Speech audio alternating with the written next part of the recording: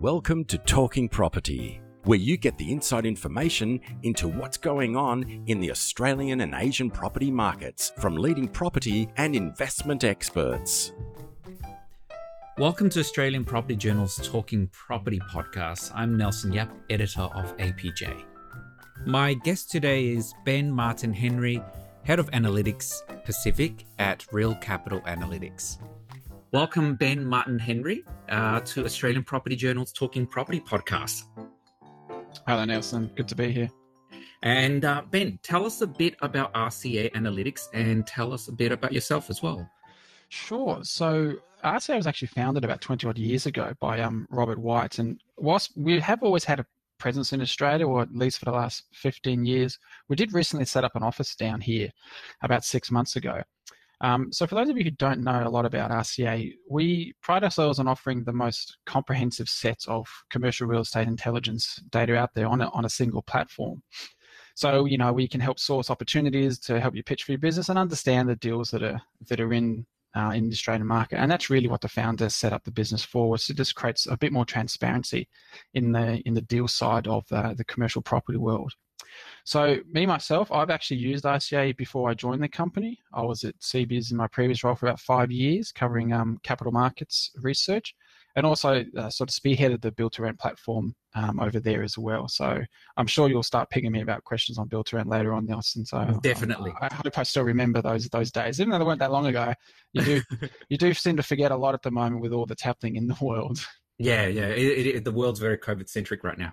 It is, yeah. It is, yeah. So that's pushed a lot of knowledge out of my brain and just focusing on COVID at the moment. Yes. COVID data analysts are having a field day these days. They are, aren't they? Yeah.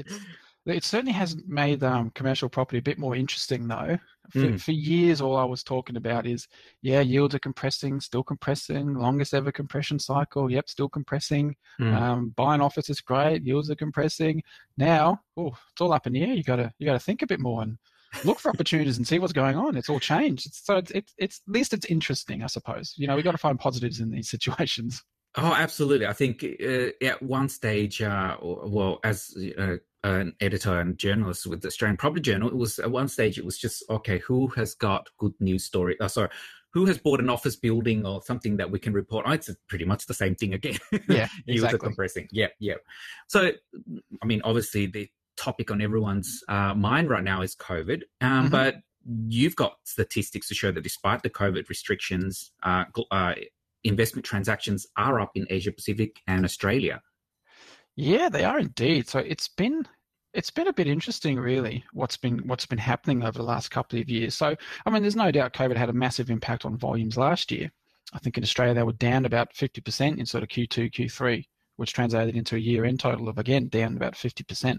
But they have started to pick back up. And I think the Asia Pacific region seems to be picking up a bit faster than, say, Europe and the US, although there are pockets of serious outperformance in the US.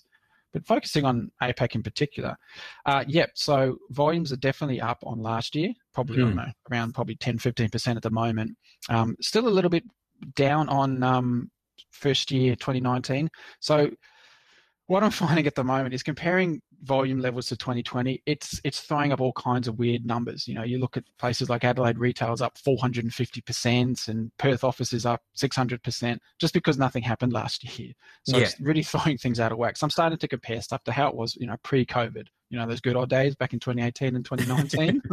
They seem like a long time ago. They do, don't they? They do. So volumes are, for Australia in particular, we're probably about 6-7% down on H1 in 2019. Right. So there's still a little bit of a way to go for sure. But the good news is, things are bouncing back. We are seeing a bit more activity in all sectors, which is interesting. The thing that I'm finding with Australia is, though, so the way we compare global markets, we use a $10 million US threshold.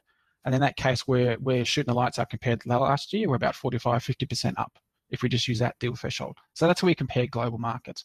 But in Australia, we recently lowered that deal threshold to capture some of the smaller deals to $1 million. Right. So if we include those $1 million, we're still about 15% down on H1 2019. It seems to be in this smaller end of space that deals are struggling to get closed. And that certainly felt that way last year, where you're looking at deals in sort of around the $10 million mark and below, where buyers wanted a much bigger discount than sellers were willing to offer. Right. Whereas you didn't really have that in the bigger end of space. Buyers and sellers were happy to agree on a 5% discount to book value or just around book value, which, depending on the asset class, is in a sense a bit of a discount. So a premium office building in Sydney selling in January 2019 compared to 2020, you're probably paying a 15 to 20% increase on book value. Whereas you get at mid-2020 at book value, it's at book value, but full well that had you bought that 12 months ago, you'd have to pay overs to secure that asset. So I think that's why we sort of saw a bit of a bit more pressure in the smaller end of town, and not so much pressure on the larger deals. So that trend has certainly continued this year, and I don't really think it's going to change too much either. And why is that the case with in the smaller end of the deals, where you're seeing that disparity or the challenge in sellers and buyers coming, meeting that middle mark and agreeing to that sale? I just think they're more price sensitive, more price conscious in that area. So if you're only looking at, I say only, I'm not doing it, but if you're looking at deals of about $2 million, it means that's the area you play in. So you can't just jack another 15% on top of that, because that's a lot of money for you. Mm-hmm. Whereas if you're looking at buildings of $1 billion, you have more, I suppose you have more money at your disposal. So you can, if necessary, if you really want to secure the asset, you can pay over. And I just don't think you have that flexibility in the smaller space at the moment. So, but looking at across the different markets and the different sectors, where are investors putting their money in? You know full well the answer to that question. It is industrial. It's all anyone is talking at the moment, and it's just going gangbusters industrial. It's crazy how much money is pumped into that sector at the moment. And look, this isn't exactly a new trend, and I think that's what we've really seen from COVID is people forget that some of this stuff was already happening, and COVID has merely accelerated it. Yes. So industrial is definitely the case. Everybody wanted to buy industrial, really wanted to buy into the whole online retailing and even online grocery shopping. That was already happening, but COVID really boomed that. So we're all shopping online more. Our penetration rates have really gone up compared to what they were 18 months ago. Depending on who you read, I think it was around 10% of our with online retail penetration. Now, I don't know what, to probably 18, 20% or something like that. People are getting a bit more comfortable with getting their groceries delivered, which means that we need more cold storage warehousing space, for example. Yes. And of course, we need more distribution warehouses and last mile distribution warehouses. So there's so much money being thrown at industrial. You just look at the Milestone portfolio, obviously, that went for, again, depending on who you read, $3.8 billion. That's a big chunk of change to throw at industrial. So obviously, it speaks to the confidence that people have in the sector. And yeah, look, it's fun to analyze. I'm getting a bit bored of talking about industrial, but it is kind of fun to analyze, particularly when you get little bits of little nuggets. And one I found last quarter was that this in Q2, Australia posted the strongest ever industrial quarter. Again, no real surprise. But what it did do was outstrip volumes for office and retail combined. Wow. So I looked back in history, and it had never happened before until 12 months ago, and this quarter. So it's never happened before, and then suddenly we have it twice in 12 months. It's like, wow, that really speaks to the desirability of the industrial sector at the moment. It's crazy. And what we're seeing there is industrial yields are now declining. Because I think I looked at the data that you published, and industrial yields not so long ago were 7-8%. Yeah. And where are they now? Oh yeah, so indeed. I mean, we're looking at sub fours for some assets. Wow. I think I saw the other day one went for 3.25, 3.5, and that's these are on average. I think we're looking at around 4.5. Yeah, sure. But in order to get to that average, there's obviously deals that are trading at threes, and it's crazy. I have a chart. I wanted to break down yields by deal tier for the previous report, looking at deals sub 10 million, 10 to 100, 100 million, just to see across the asset classes if there was any kind of different trends between the two price brackets. Funnily enough, for industrial, all going down. Significant compression. Sure, a little bit more in the bigger space, but either way, there's significant compression in that space. And it certainly is a heating up market. And I know there's a lot of discussion about whether or not industrial is overpriced. And people tell me, well, if you've got so many underbidders for portfolios, how can it be underpriced? People are willing to pay for it. I'm like, yeah, it's a valid point. People Yes. continue to try and buy them. And I see we reported just recently that Singaporean company bought another cold storage facility. So it's not just the local institutional groups, it's overseas investors. It's a whole cohort that are now chasing industrial. Absolutely. Yeah, particularly in the offshore market for sure. So what we saw in the first half of the year was that over 50% of offshore buyers picked up industrial assets. Wow. So they generally target office, and office still was a big target. Probably 40% of deals were in the office space, but it really is that industrial side that's seeing a lot more activity from all investors, but particularly offshore investors. Domestics were a bit more evenly split. Quite nice, actually. A lovely bit of market symmetry. It was about 30-30-30 across the three core sectors, which was really quite handy. But for offshore, no, look, it's just purely industrial they're looking at, and maybe a little bit of office, and absolutely no retail. They don't want to touch retail at all at the moment. So that's the interesting trend. Whereas you've got retail, we've seen retail transactions increase according to your report. So, but it's not the internet or offshore investors that are accounting for those. No, absolutely. For me, the most interesting thing so far this year is that resurgence in the retail space, because obviously Australia's retail sector, it's endured some well-documented structural and cyclical headwinds over the last few years. Yes. Which meant that a lot of investors just simply shied away from too hard basket, we'll ignore that. But recently we've seen an awful lot of investors come back to this space. And this is despite the struggles that COVID-19 has obviously had on the sector. Even ones like sub-regional centres, which I remember we did a report in my previous company where we called sub-regional assets the middle child of the shopping centres space, because nobody wanted them. They were just being left alone. But the first half of the year, we saw more sub-regional assets transact than we saw in all of 2020, and double what we saw in the same period in 2019. And it's interesting that particular sector is going gangbusters at the moment.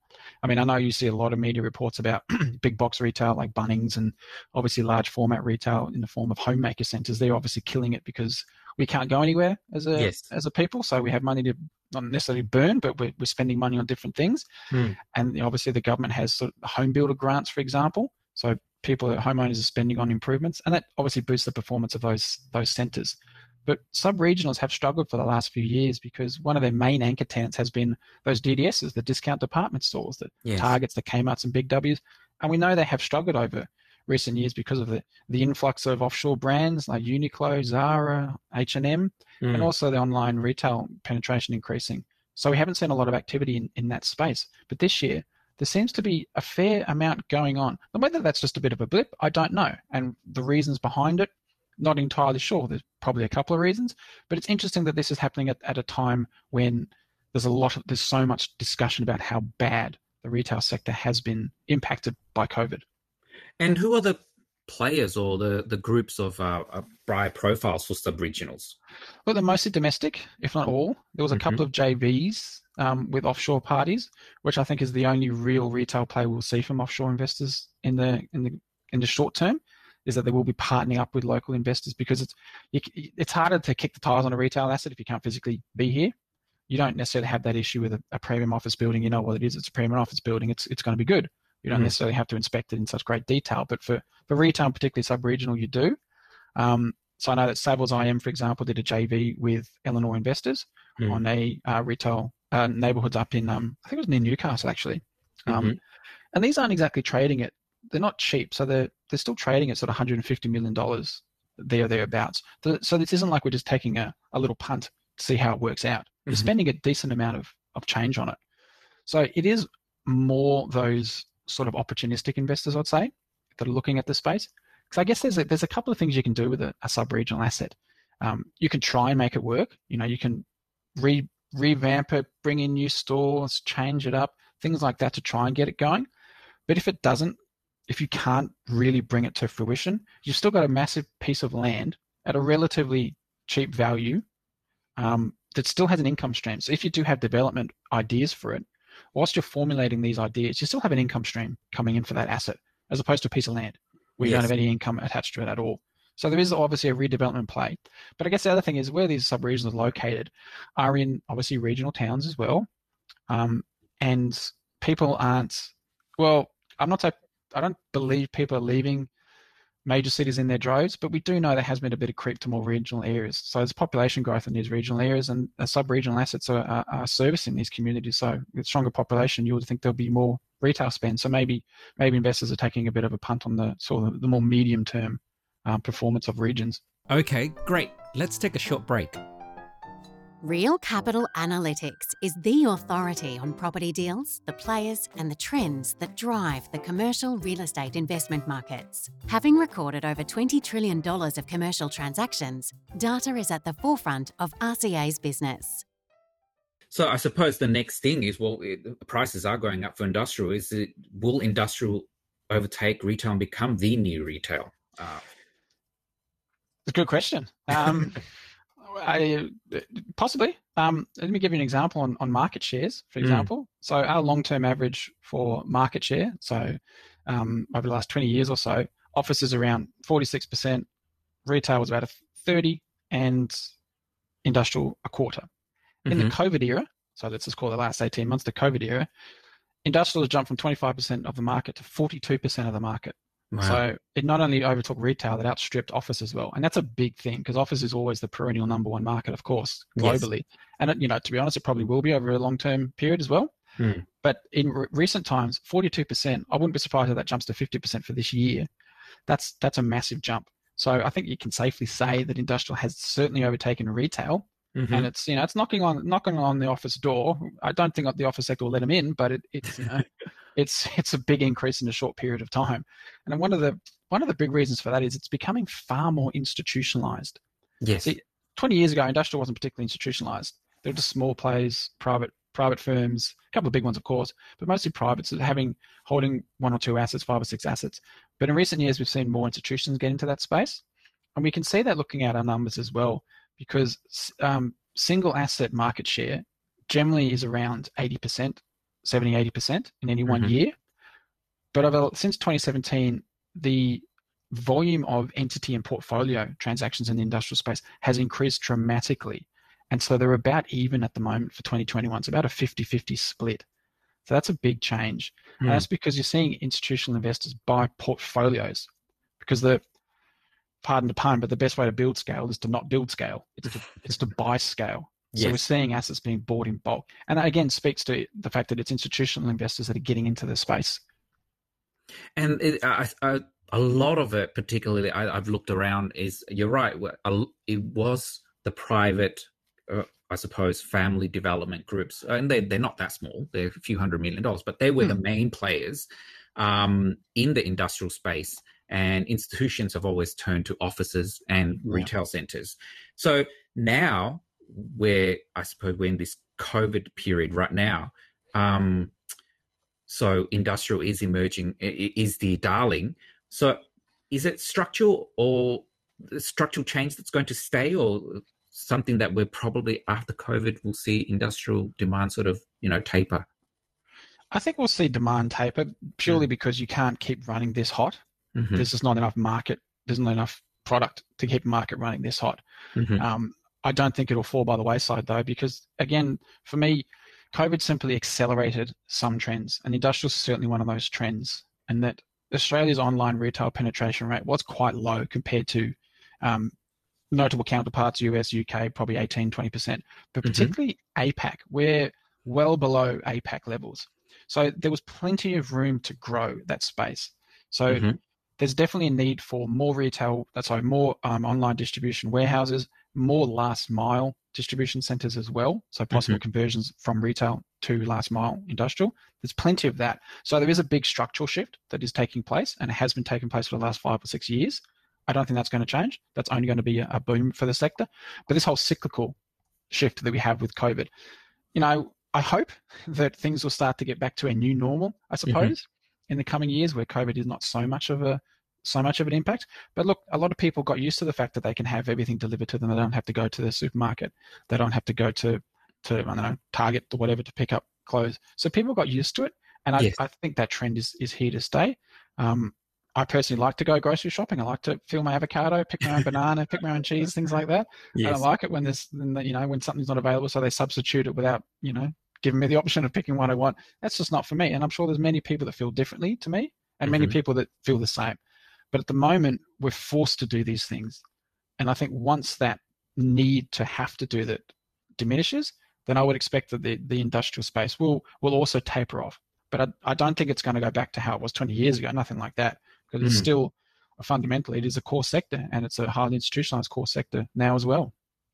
And that's I suppose that brings, with industrial becoming the core sector, what will happen to retail is, as we discussed earlier, it's surprisingly has bumped up. What's happening on the office side of things? Yeah, office is a bit more interesting, isn't it? If you look at what's happening with office pricing, when we can say with industrial, its yields are getting sharper. Retail, particularly in the $10 to $100 million space, yields are getting much sharper because they're like neighborhood centers are trading. Whereas office, it's hard to find any kind of yield compression, any serious yield compression in any price sector, price band.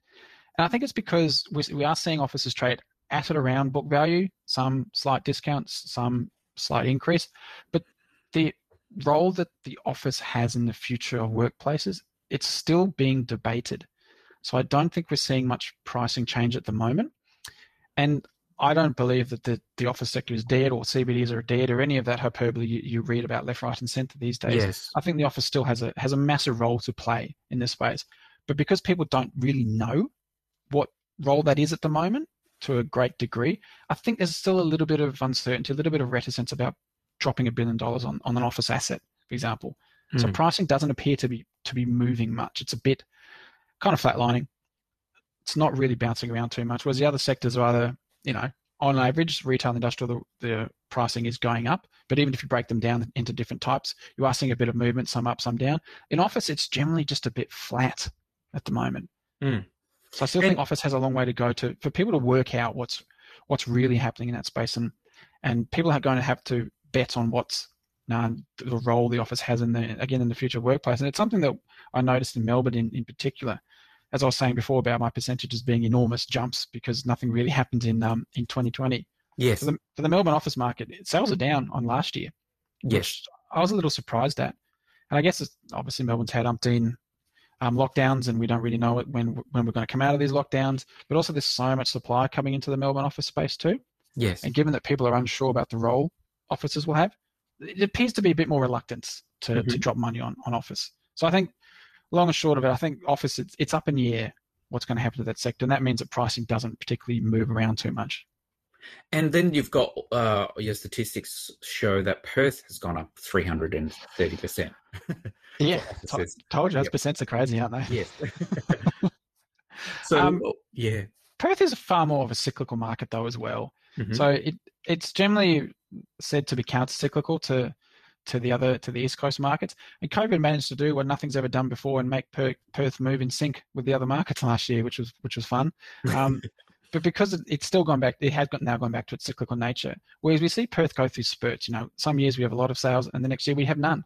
That just seems to be how Perth works. And obviously AMP disposed of an asset there this year, rather sizable one, which meant that we saw volumes jump up in Perth. Right. So again, it's probably sitting around $500 million for the office sector in Perth, which compared to Sydney's 3.5 isn't a lot, but it's a lot for a market where not a lot trades. And I think that's just what we're seeing this year is a bit more activity because more stuff is trading. I don't necessarily know if it's COVID related or if it's Perth just back to being what Perth does. That's another interesting trend. And speaking of interesting trends, is the statistics that you've got on alternative assets. Obviously, everyone loves talking about, office, industrial, retail, but what we're seeing is alternative assets are now flavor of the month too. Absolutely. And it's kind of speaks to what I was saying before about the price differentials between the three core sectors. There's basically none. There's no real price difference between the three anymore. So if you are in search of high yielding assets, then you do either have to move to regional areas or subsectors, but also alternatives. And we're seeing a lot of that at the moment, particularly in spaces like childcare. Massive boom in childcare assets, again, becoming a bit more institutionalized. Medical office. I put out a piece at the start of the year just because I noticed that because we changed our deal threshold, we were capturing a lot more medical office sales. I noticed that 2020 was actually the strongest year in our database for medical office sales. It boomed last year. And it was being driven by the institutional side, the likes of Dexus, for example. Interesting. Yeah. Because that was always a space where privates really dominated. But now we're seeing more institutional investment going into that. And look, that makes perfect sense in any given in any time period, because healthcare is we always need more healthcare. That's how humans are. We need more healthcare. but given what's going on at the moment, some investors are twigging, okay, maybe this is a good place to get into, a bit more medical office, a bit more R&D. So we're seeing that sector become more institutionalized as well. And then you have the likes of service stations is a fascinating one for me, because people go, why do you buy a petrol station? Like, well, what do petrol stations have on them? These days, it's convenience retail. Yes. It's a Coles, it's a Woolies. And convenience retail is definitely the biggest success story that's come out of COVID. Those neighborhood shopping centers, the values those things have gone up by is enormous, because it's convenience. We all have to shop locally, closer to home. So service stations are really becoming on investors' radar as well, mostly, again, because of that convenience retail aspect. One of my favorites is always it's the old stalwart of the Australian alternative sector. It is pubs. And it's almost getting to the stage where you should stop calling them alternative, because it's such a strong market. There's so much activity, and there's so much activity going on in the pub sector at the moment as well. And I did a little bit of analysis on how pubs performed. So if you look at the 5 main core sectors, or 5 sectors: industrial, pubs, retail, hotel, and office. Changing volumes in 2020. Obviously, industrial, fine, number one. Then it was pubs. They only fell 20-odd%, which compared to offices' fall of 55%. It's pretty good. And if you look at what's happened this year, as a percentage of total 2020 volumes, pubs are already at 90%. So they've probably surpassed it by now. Yeah. And in terms of 2019 volumes, they're at 75%. And that's far and away better than any other sector, including industrial. So it is. It's fascinating, isn't it? That people are buying up pubs. I haven't seen the inside of the pub in what feels like years. And these aren't distressed sales either. These are, investors taking a punt that there's going to be, I can only assume, a lot of revenge spending. They're all going to suddenly go down to the pub and, spend 5 days on the bounce there, buying 10 pints an hour or something. I don't know. But there's so much investment in the pub sector. It is quite interesting for me. And that's again, we call it alternative, but I don't know. It's fast becoming mainstream. It really is, isn't it? Well, you've got in the pub scene, you've got a lot of high-profile, I suppose, hospitality operators now. Byron Bay has seen huge pub deals. Yeah. So it is an interesting thing, and I suppose one of the things I wanted to ask you was: is it because the investors are targeting pubs because they've been priced out of office, retail, and industrial now? It's possible. It doesn't seem to be the same set of investors. The pub investor pool seems to be quite, I wouldn't call it niche, because then I'm calling it alternative again, but it's certainly, it's a smaller subset, and it's not that institutionalized as yet. It seems to be, the Laundries, the Wars, they seem to be then obviously Merivale, they seem to be the biggest players in the market. Yeah. It's definitely them that's picking them up, as opposed to the likes of, I don't know, Lendlease, for example, jumping into the pub scene. I'm not entirely sure they have. So it does seem to be a certain subsector of these core investors, as opposed to some of the other asset classes where we're seeing the likes of Dexus buy into the healthcare sector.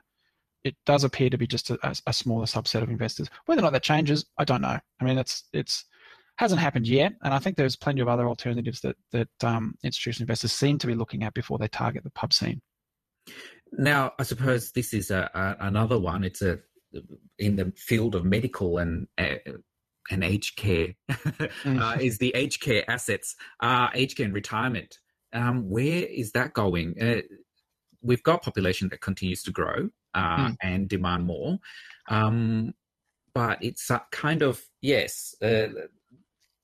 institutional players come in, then they leave, then they come in again. So what's happening in that space? Yeah, it is an interesting one, isn't it? We do have on occasion investors get in and then get out. I'm not entirely sure why. I guess these are businesses, they're going concerns, so they're a little bit different from your typical bricks and mortar retail.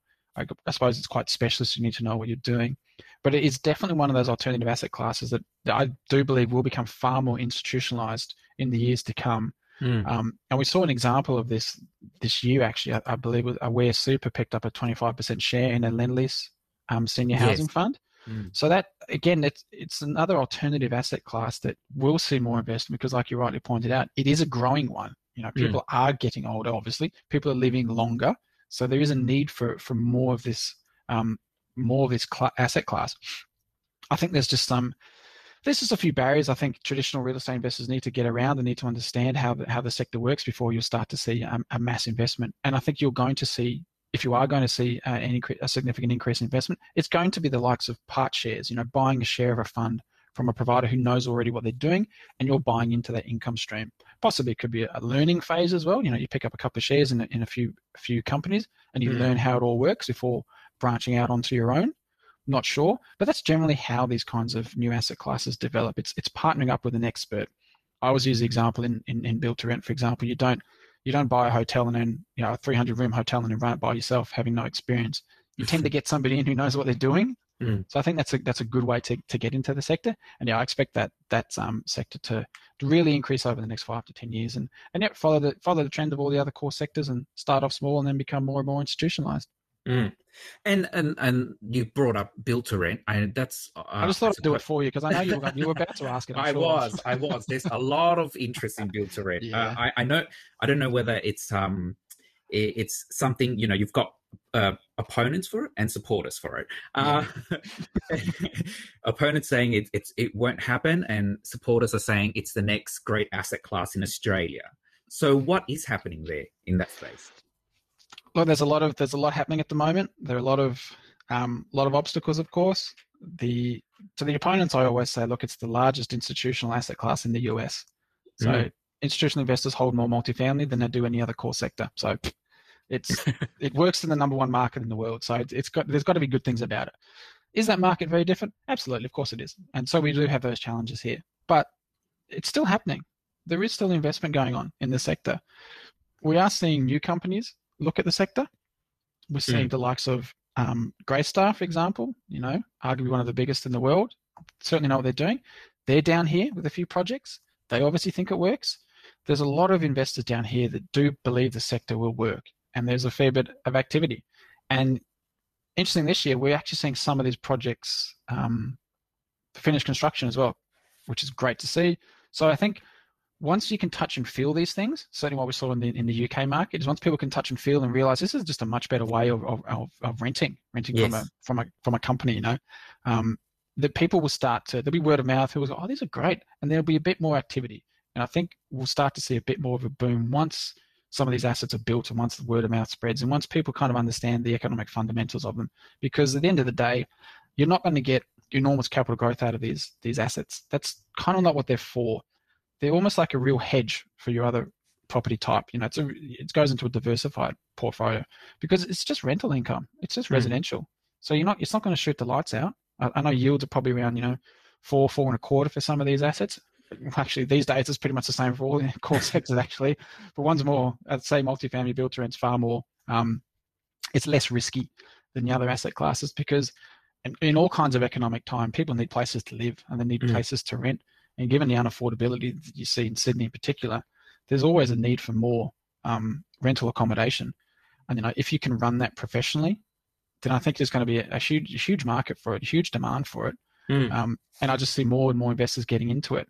And it's just a matter of understanding how the sector works. And yes, there are some tax impediments, sure, with the MRT issue, land tax, although there was a bit of a haircut on that, which is a welcome boost to the sector.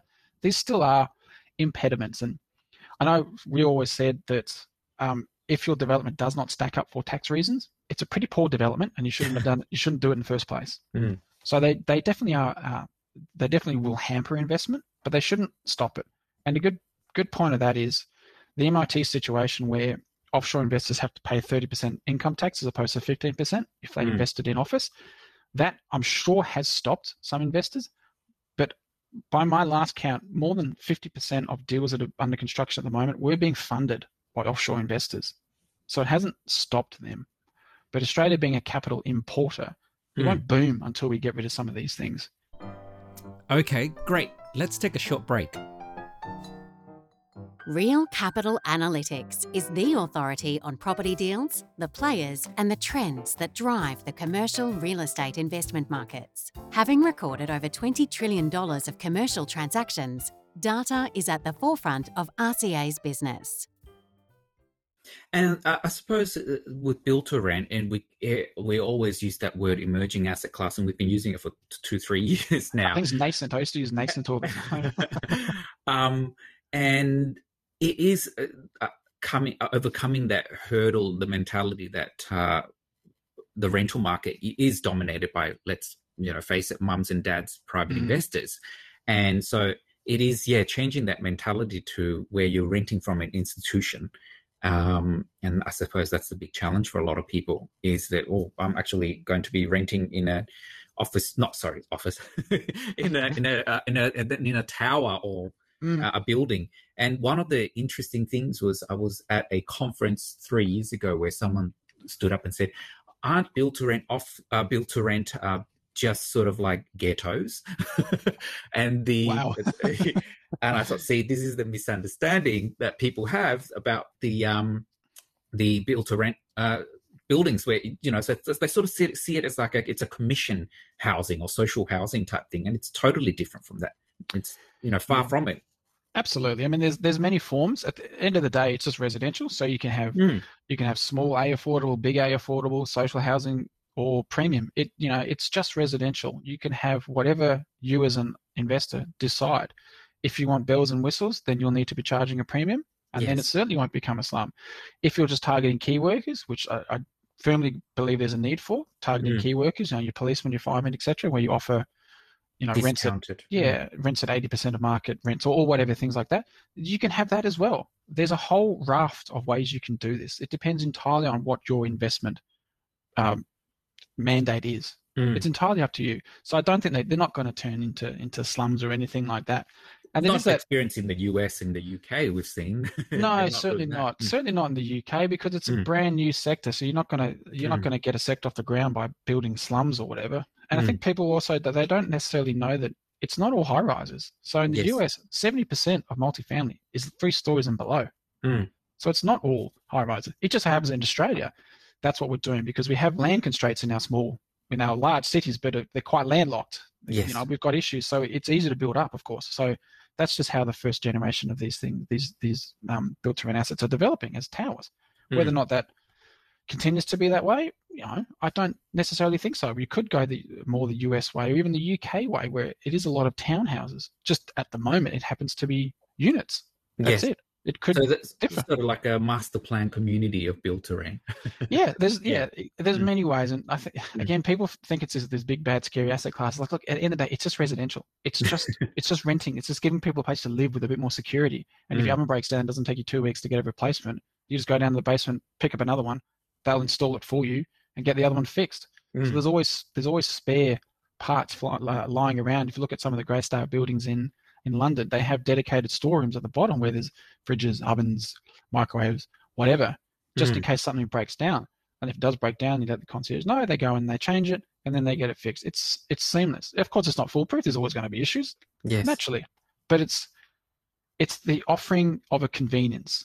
And that's what we're seeing at the moment in the retail space. It's pricing that convenience aspect of it. And again, I always say, look, it's the biggest asset class in the biggest market in the world. It can't not work. It just might work differently. That's all.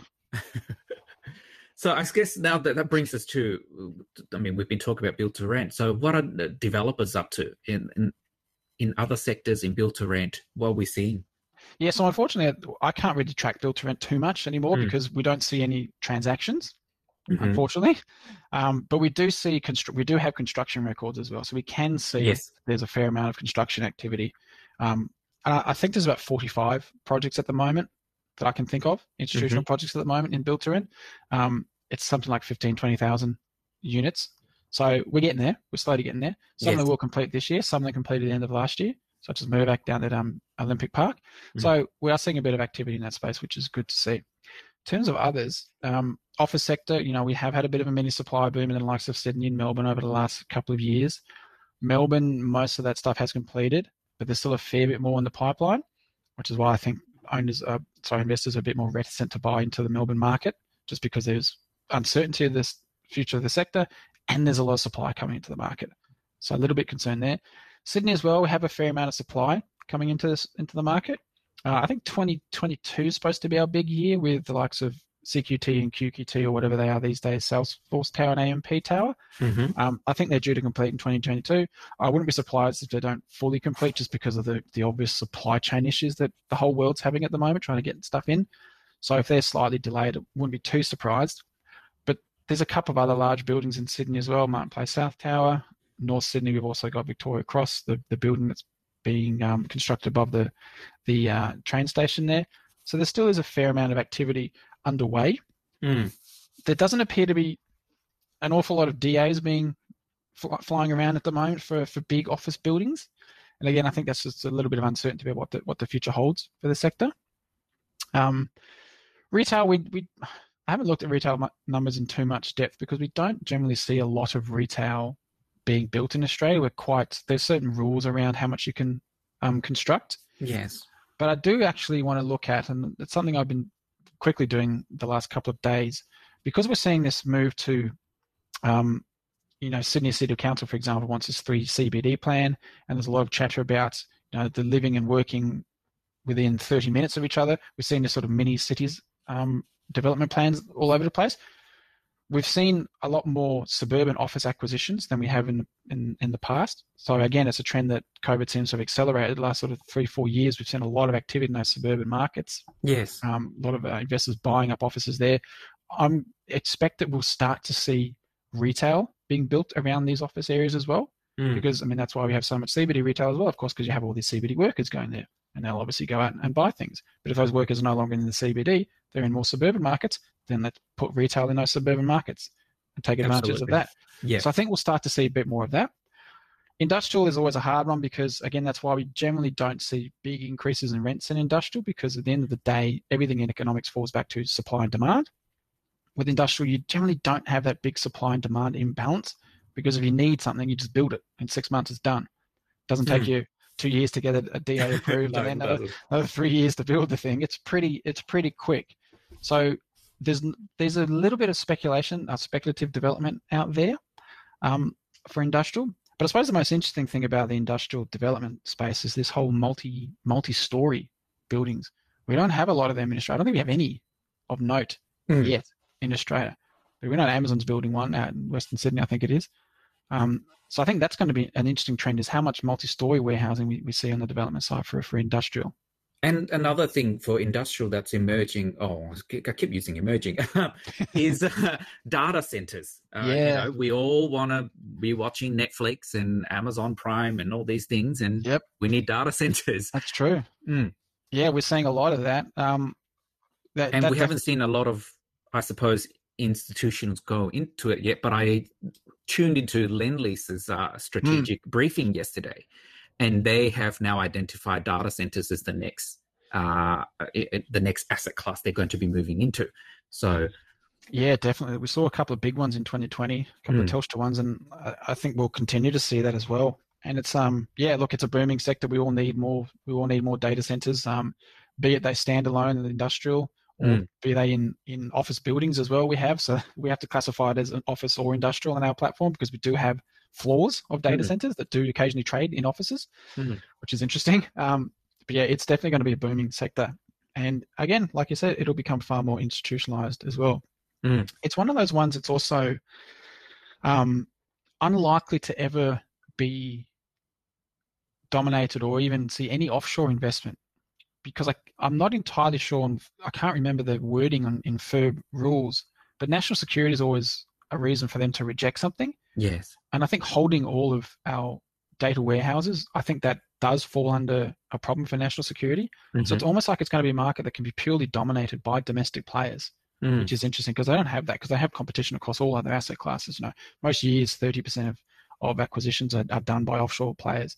But it'd be interesting to see if they can do that in the data center area as well. Now that we're looking to wrap up, if you were an investor and had 500 million. Why do people always ask this question? I don't have $500 million to give you, Ben. I wish I did. But if you had it, where would you be investing in the next 12 months? I don't know, really. There's a few places. I don't think you can go wrong with office CBD if you're looking at a long-term investment. Whether or not I'd buy one now, up for debate.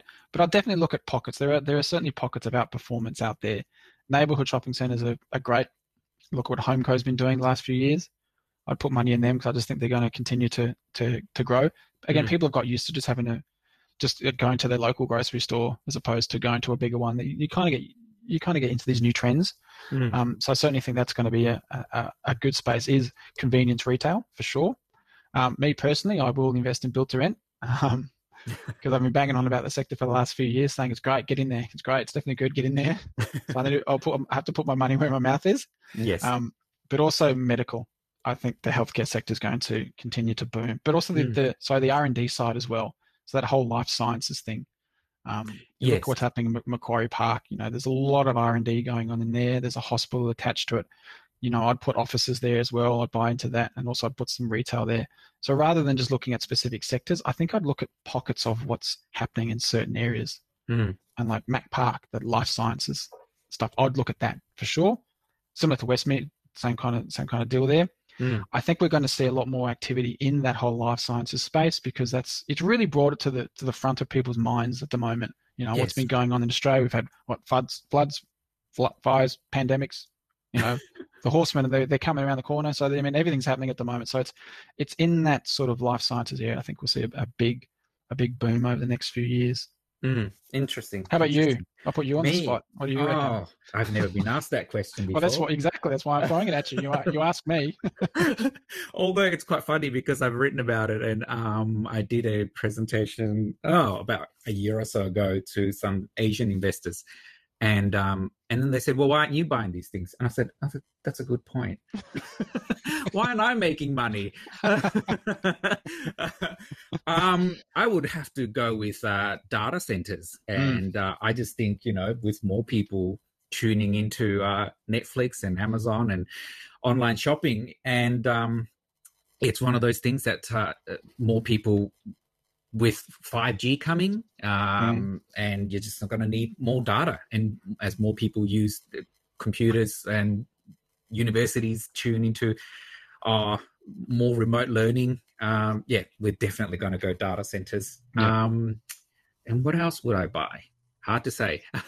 I definitely would. Actually, we didn't touch on hotels in this discussion, but I don't think I would be tapping into that right now. But data centers is up there for me.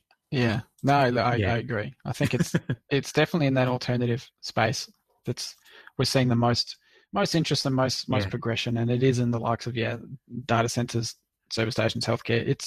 They're going to be definitely going to become far more institutionalized, and what that means is prices will go up as well. So it's a pretty good investment. Yeah, and maybe pubs, like one or two, so I can go and grab free drinks. Oh, look, everybody wants to own their own pub, don't they? Yes. Into the backyard, and you have your friends around and have a nice pub. Yeah, I was going to say, come on, Ben, let's go and have a chat down the pub that I own. Absolutely, yeah. And then you can pay for the drinks. Oh, I'm happy with that. Yeah, see? So there you go. Spare change and free drinks. So there you go. You save money. Well, it's been a pleasure having you on APJ's Talking Property, Ben, and we hope to have you back soon. I appreciate it, mate. Thank you for this. It was good fun.